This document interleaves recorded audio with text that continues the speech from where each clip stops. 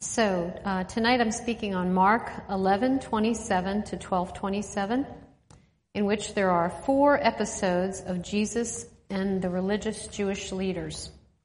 In all 4 encounters, there's kind of this main theme of these religious experts, so-called, challenging and coming up against Jesus' authority and divinity.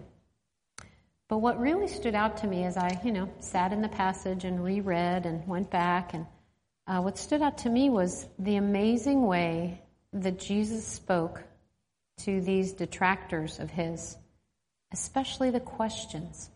I mean, there were questions and answers that he gave, but especially the questions. And here's why. Jesus' questions to his challengers actually are like a diagnostic, and they reveal the hearts of those whose goal it was to test and ultimately trap Jesus in his words. What was their ultimate goal? Their ultimate goal was to catch Jesus in his speaking in such a way so that he'd be arrested and, in their minds, hopefully killed. Yet Jesus' response, and particularly his questions, they expose those schemes, while at the same time he's giving them a chance to recognize the truth about himself and his Father. Now, 2 weeks ago, you heard Joanna Freiling, and she gave you a little bit of a personal story. And I'm going to take my cue from her, and I'm going to tell you a short personal story about how God makes good use of a good question. So, many years ago, I can say many now because I was in seminary and I was studying counseling, and there was a counseling professor, a teacher, who worked at CCF, and he was kind of my mentor. And over time, he counseled me and he talked with me, and over time we became friends. And as the months went by, sometimes I'd go down to the counseling center, but I lived at the seminary. We'd walk around and talk. We'd talk of things like faith and life and relationships. I got to know his wife and his children.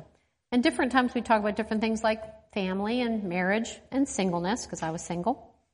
And over time, he could see how I typically, just kind of as a knee-jerk, I always kept most single men at a distance. I had this gift of putting up walls and shutting things down, usually with the opposite sex. So one day we're talking, and this friend, he asks me, so what was I doing to meet any potentially marriageable men? And I proudly answered, well, I believe God is sovereign. And when God wants to bring the right man into my life, he will. So I'm trusting him to do that. He comes back to clarify the question. So then you're not seeking out this, you're not going to singles events. You're not trying to meet someone, not putting yourself in a position to try to seek out opportunities to be with single men. I said, no, because I'm trusting God. And here's the question. Here's that got me. He says, well, let me understand this then. If you can trust God to bring the right man in, then why can you not trust God to keep the wrong one out? Gulp. Ouch. I was so because that good question was used of God to reveal what was going on with my heart motives and a lot of my unbelief. For even though I would have told you I was trusting God and I was open to God's will, there really was a lot of fear within.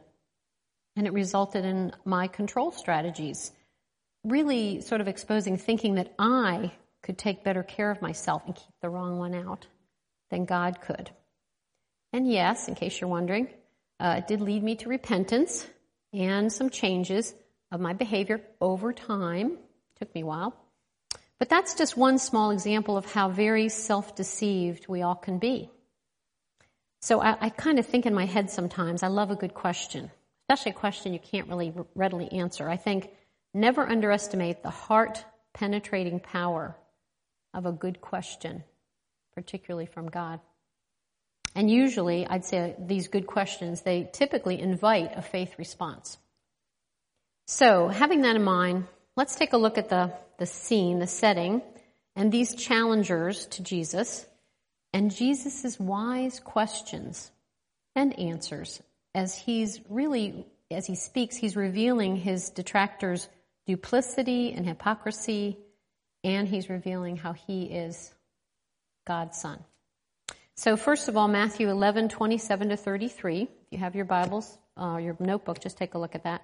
The scene here is Jesus is walking in the temple courts, and he's talking, and he's teaching people, and they are following him as he speaks to hear his words. Now, the other people that are there are the chief priest, the elders, and the teachers of the law, and they're also there. Now, they're almost like that's the group that would make up the Sanhedrin, really, that Jesus will be before later. But the Sanhedrin was like 70 people. I'm sure there wasn't 70, but they had their representatives. So as he's talking and teaching, this really bothered the learned ones because they would have been known for their being educated by certain rabbinical schools or teachers. And yet here's Jesus, and this is from a commentary, Matthew Henry, who, not being duly qualified as a rabbi or teacher from any particular school that they recognized, he was having this great following. And also they were very upset about Jesus' official act of clearing out the temple courts of the Gentiles from the sellers and money changers. That we just had that in Mark 11:15-17. So what they're trying to do is they want to put him on the spot. They want to insist that he tell them of his rabbinical qualifications to prove that he had the proper authority to teach as well as to rout out that den of thieves. Now, I just want you to know, this isn't any new thing. I mean, the authority of Jesus, I taught the first chapter of John, back in September. And at the end of chapter 1, the crowd was like, what's this? Teaching with authority? Like he's not debating, well, Hillel, the rabbi, said this, or Schmidt said this. He's just saying, truly, truly, I say to you. And he's telling it like it is. You can go back in chapter 1, chapter 2, 4, 5, and all that Jesus does, the teaching comes with authority. His powerfully casting out evil spirits is authoritative. He heals with authority. And what do the people respond? They're amazed. They're amazed. But the Pharisees and the chief priests and the elders, they were so busy defending their positions, they couldn't take in, or they didn't take in all these amazing proofs of who he was. Even their questioning, where did you get this authority? Who does it come from?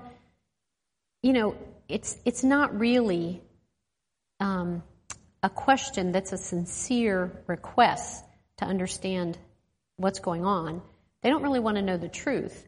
It's just I keep thinking of this word posturing. They're posturing, and it's a ploy. Let me ask you something, teacher. They want to set him up for ridicule.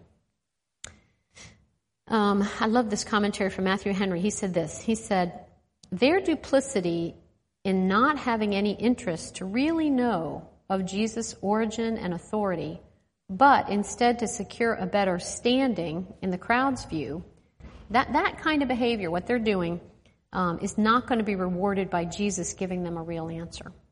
So instead, Jesus challenges them with this question. I mean, it's a great question. It's kind of like you're talking with somebody about debating something. It's kind of par for par, Well, I'll ask you a question, and if you give me an honest answer, then I will honestly answer your question. So he asks, let me ask you a question. Was the ministry of John the Baptist, his coming, his talking about the kingdom coming, his baptizing people, was that, and he says from heaven in the scripture, but it's really from God. Was it from God or from man? And by this question, Jesus is kind of indirectly saying that Jesus' teaching and authority stem from that same source. He's saying, well, tell me that. Actually, someone said, one of the commentators, because Jesus' teaching and words were so near to John's, they actually had the same origin, the same design, and the same tendency to introduce and usher in the gospel kingdom. That's what he was about. That's what Jesus was about. So this revealing of the schemes of the challengers and their duplicitous hearts, it comes pretty obvious when you ask that because they can't give him a simple answer. We should think about that. If somebody asks you something, you can't just say, I did this, and you're like, well, actually, let me tell you what's going on. If you're equivocating, there's probably a reason. When Meredith heard this, he said, yeah, sin We have an author that we really like, and he always says, sin complicates things. So again, because their goal is, how can we put Jesus down as a fraud without harming how the people see us? And yet as they do this, they know that if they denounce John's baptism as not from God, and they try to throw Jesus in that same, bag, then the crowd is not going to be happy. So what do? They bag out. They say, actually, we can't answer that. We don't know. And I love what the Tyndale commentary, R.A. Cole, says this. Jesus' question to them was not a trap. It was another opportunity for this group to realize and confess their own blindness and to ask him for sight. Just like Bartimaeus last week, Lord, I want to see. They could have said that. But these here, they were men who contemptuously refused to take the opportunity. So what's the application for us? I'm going to ask you questions based on Jesus' questions. When God allows an uncomfortable question to expose your heart or my heart, maybe shows my fear of man or my pride or my unbelief, what will we do with that God-given opportunity? Sinclair Ferguson says this, when God's word searches out man's motives and exposes the heart, two reactions are always possible. One, people can see themselves as they really are, repent from their sin, and turn to the Lord. Or two, they can harden their hearts against the one who has exposed their need and have a bitterness form within their hearts and resolve to be rid of any of Jesus' influence. And that's what the challengers were taking, that second response.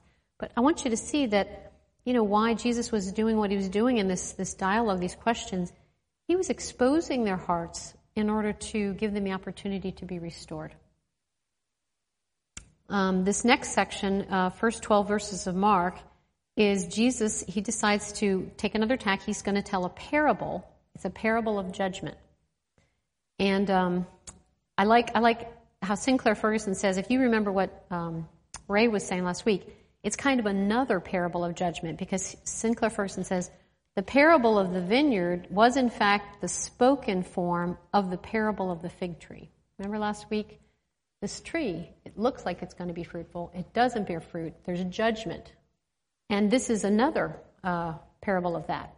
And as he's talking about this, his hearers then would have definitely recognized the narrative of this, what I call stolen vineyard. It came from a passage in Isaiah 5, verses 1 to 2, which I'm going to read. It says, I will sing for the one I love a song about his vineyard. My loved one had a vineyard on a fertile hillside. He dug it up and cleared it of stones and planted it with the choicest vines. He built a watchtower in it and cut a winepress as well. Then he looked for a crop of good grapes, but it yielded only bad fruit. Now I'm going to go on and read verse 7 in Isaiah 2, because that's very helpful. It says, the vineyard of the Lord Almighty is the house of Israel. So they would know this. They would know that this is what he's speaking of, okay? And really, it's about this parable. It's kind of about two main things. It's about Israel, how Israel's going to relate to Messiah, or the Son of God. And it's also about how God is going to remove the old way, the Jewish church and temple way, in order to have a new gospel church.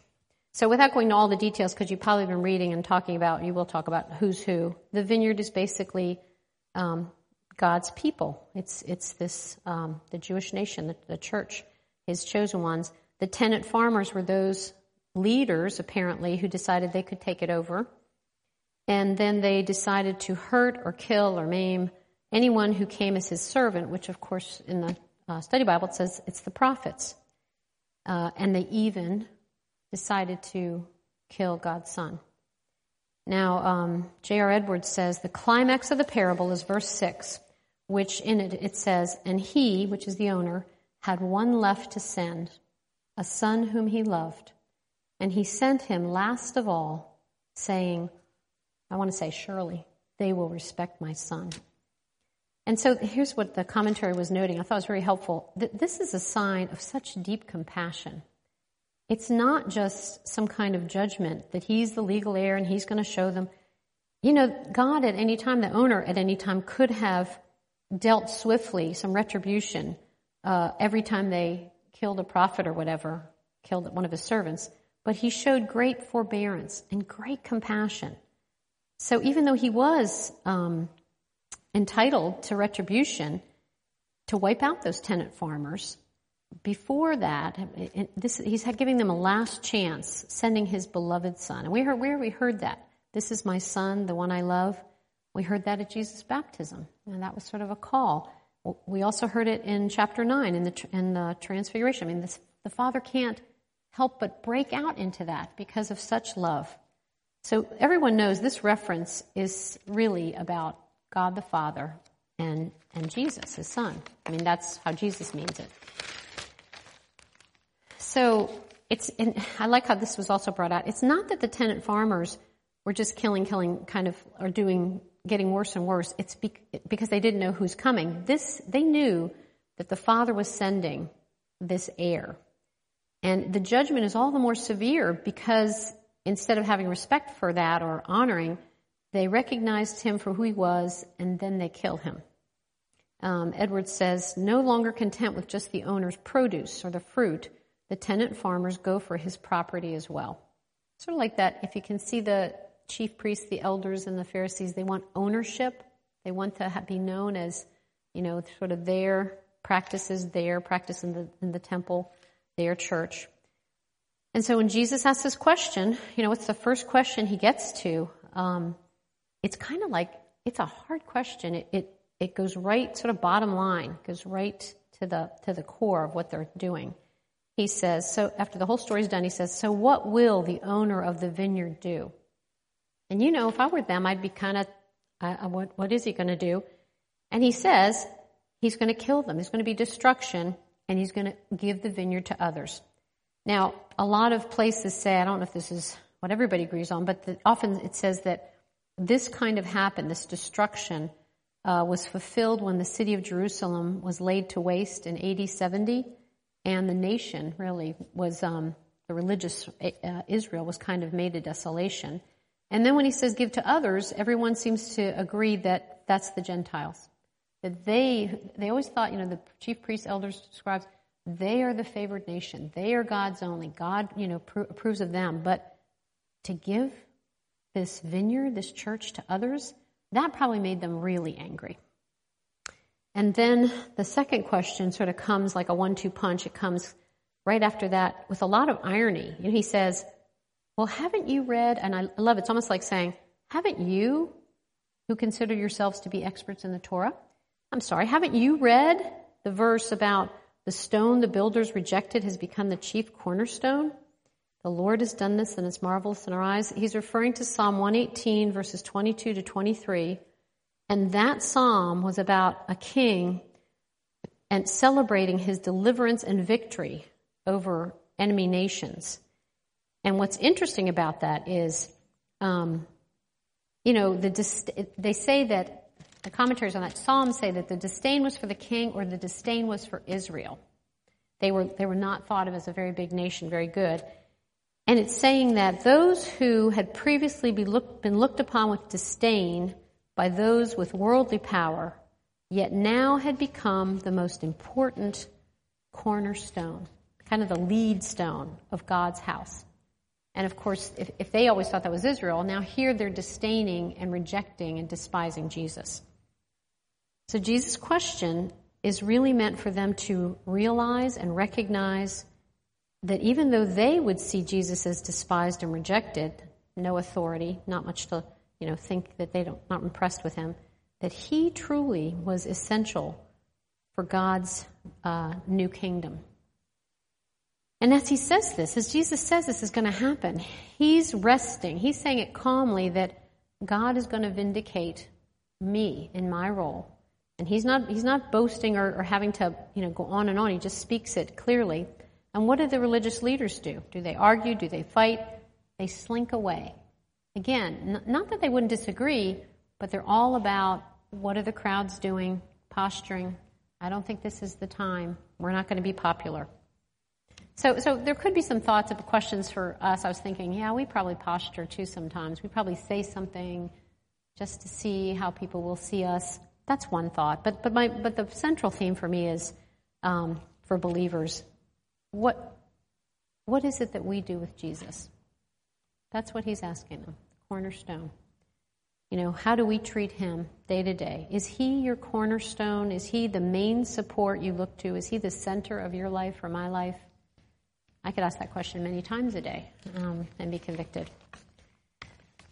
So the third section is Matthew 12:13-17. Jesus' challengers are next trying to trip him up or trap him about his answer to, is it right to pay Roman taxes?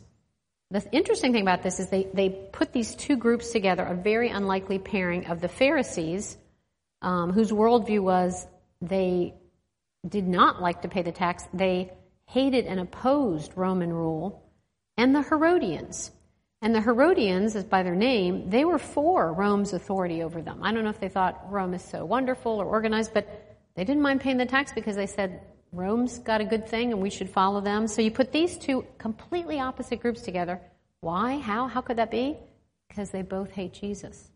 They think Jesus is going to mess up their system. So they only come together in order to trap Jesus. They thought they had an airtight way to condemn him. If he said, no, I don't agree with paying taxes to Rome, he could be executed for treason. That would be civil disobedience. If he said, well, yes, I think the Pharisees, yes, they should be paying taxes, then the Pharisees would say, this man is disloyal to our nation. So they asked him, this is this airtight thing. There's no way he can get through this. And Joyce and I were just chatting, they're so oily and flattering. Like, teacher, that you are respected by all, have such great integrity, you will only tell the truth, which is true. But the way they're saying it, Jesus would have known, I love this verse in Proverbs 29:5. Whoever flatters his neighbor is spreading a net for his feet. So Jesus knows. When you hear flattery, all parents know this, right? Mom and Dad, you're such good parents, and I just really love you so much. And by the way, could I have a 20 spot for this weekend? Anyway, we all know that flattery is sort of getting us, trying to get someone to get something.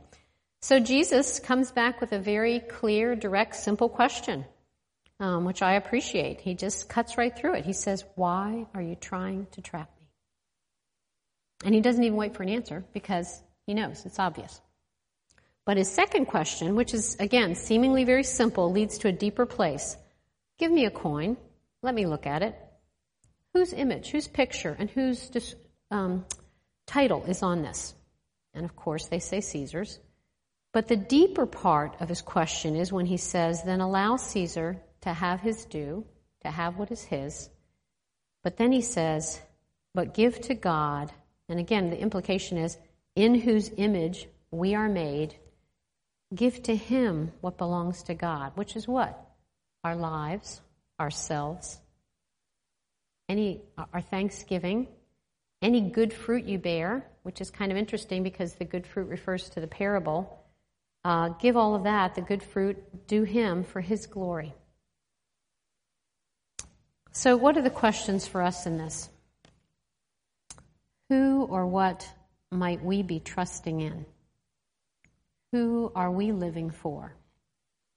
And even another way of saying it, if someone were to look close at your life and watch you as you do life, who would they think you belong to? Or where do you give your allegiance, your service, your love? These are convicting for me. The last section is where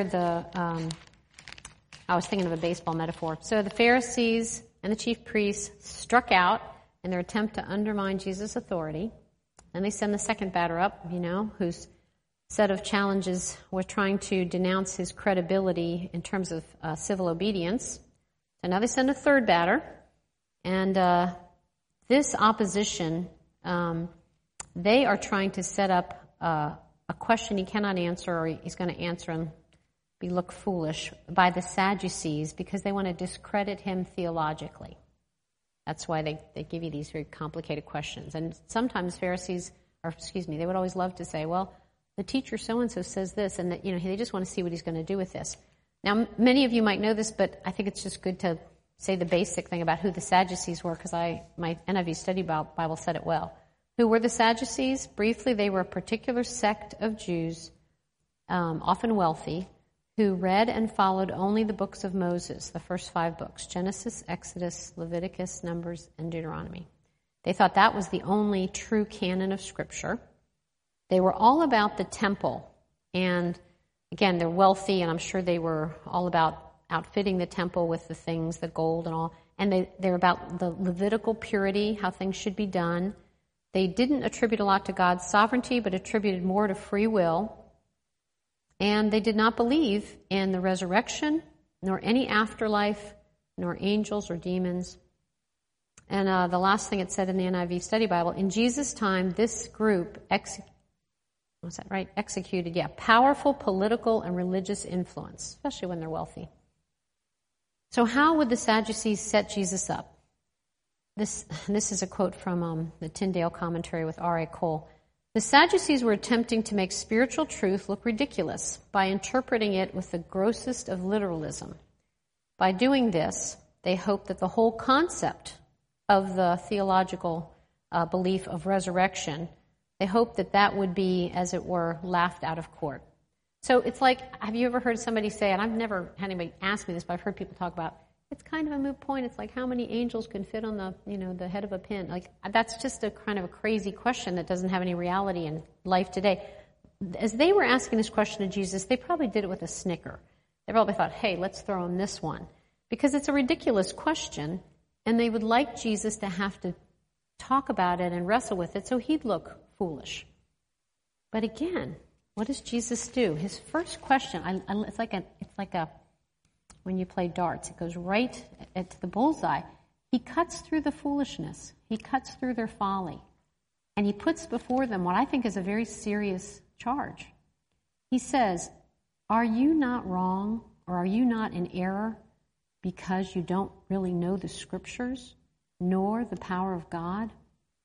Jesus he's not fooling around here. He thinks that's pretty serious stuff. He tears away the cover of the folly, and he kind of gets at the real problem that they have. And again, why is he exposing them? Well, he's exposing this wrong thinking out of love. He's speaking to them in love about what is concerning, because they are not realizing, one, the resurrection life, when we die and go to heaven with God, it's not just a continuance of things, every day down here. You're not, well, I guess I'm an accountant now. I wonder how I'll be an accountant in heaven. It's not just the regular life that you have here. It's completely different. And a good reference for this is 1 Corinthians 15, 35 to 56. Lots of verses. Says your bodies are going to be different. You're going to be, you die perishable. You're going to be raised imperishable. You're going to reflect the Lord's glory. You're going to have a spiritual body. You're going to be like the angels in heaven. You're going to be completely different. And so he's saying this to them, you're wrong, because you really don't understand and don't know the Bible. You don't know the Scripture. And then his second question, again, with a little irony, again, like it said before, they love these 5 books, right? And he says, have you not read in the book of Moses, which of course they would have thought they'd read it all, and they knew it all. He says, in the account of the burning bush, how God did say to Moses, I am the God of Abraham, Isaac, and Jacob. So it is ironic that he's using the very books they say they're experts in to prove something that they say they don't believe in. And this proves that those who had died, the patriarchs, were still with God after their death in heaven. And I'm going to quote Sinclair Ferguson. He says it well. For God's covenant promises to save his people would not be of any significance or value if that were overcome and shadowed by death. So the fact that he has this present relationship, I'm their God, he's proving they are alive with me in heaven. Which leads us maybe to an obvious question. I don't know. I've thought this. I've heard this echo in my head. Do we err? Are we wrong because we do not know the truths of Scripture and the power of God? I'm probably more convicted about the second thing. That's the one I relate to. Like sometimes I choose my course of action, or I do, or I say what I do because I'm thinking God's not working, or God's not fast enough, or I wish God would I just need to take this into my own hands. And that's me, not believing in the power of God. Jesus' questions to his detractors, I think they can be questions for us. It's sort of like, you remember a couple weeks ago when it was the Transfiguration, and there was that part where the Father said, "This is my Son, the one I love. Listen to him." I felt like that rang in my ears for about, still a little bit, but like 3 weeks. I was like, he's saying, listen to me. I'm like, okay. I mean, those words can just echo in our own hearts. And I think that's wonderful. But sometimes there's other questions. You can get them from all kinds of places. Here's my point. Are we listening to the questions and maybe the answers or the words that the Spirit of truth is speaking to us today? And when we are struck by Jesus' words or by the truth, will we be those who receive it with soft and repentant hearts, responding in faith and love for God, trust and obedience? Or will we be those who just harden our hearts and refuse to listen to what God is telling us? So what I'd like to do just for a minute, I'd just like us to put stuff off your lap. I just want you to have some quiet, because I wonder, if God has been speaking to you, not necessarily because of this talk, but just maybe been trying to tell you something. Maybe asking you. Some of the questions he asked me are like, why are you so afraid? Or why won't you trust me? So I'd just like us to have a minute or two of quiet, and then I'll have a watch. You don't have to worry about the time, and then I'll close in prayer, okay?